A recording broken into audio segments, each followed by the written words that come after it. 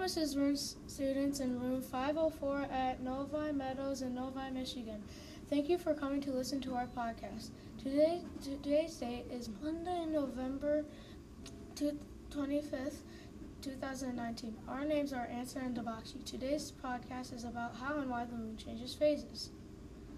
How and why does the moon change phases? Let's break it down first. The Earth revolves around the sun and the moon revolves around the Earth. So what does that have to do about the moon changing phases? The sun lights up half the moon as the moon revolves around the Earth, and its shadow, or the dark side of the moon, is what we see sometimes at night, and the lit side of the moon is the part of the moon we can see from Earth.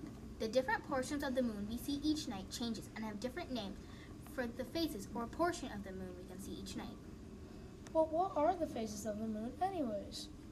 First, there's a new moon, which is where you can't see the lit side of the moon, so you can't see anything. At about day 3, you will see a small sliver of the moon on the right side of the moon. It is called a waxing crescent moon. Around day 7 is when the waxing crescent moon has grown and is now a first quarter moon, which means that the right half is lit. Around day 11, the moon is now a waxing gibbous moon, which is almost a full moon, but there's a still small sliver of the inlet side.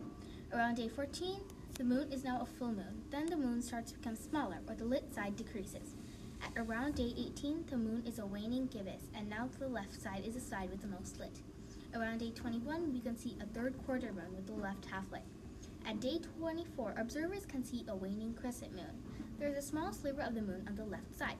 It takes about 29.5 days for the moon to complete its orbit around the Earth.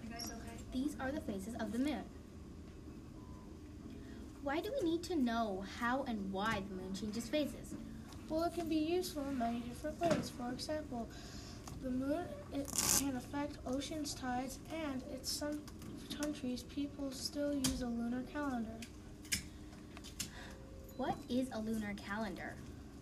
A lunar calendar is based on a calendar which the phases of the moon does. How does knowing how and why the moon changes phases connect to other science?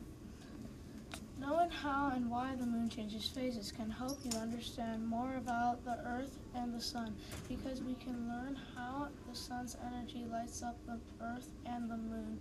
We can also learn about how objects in the solar system interact with each other.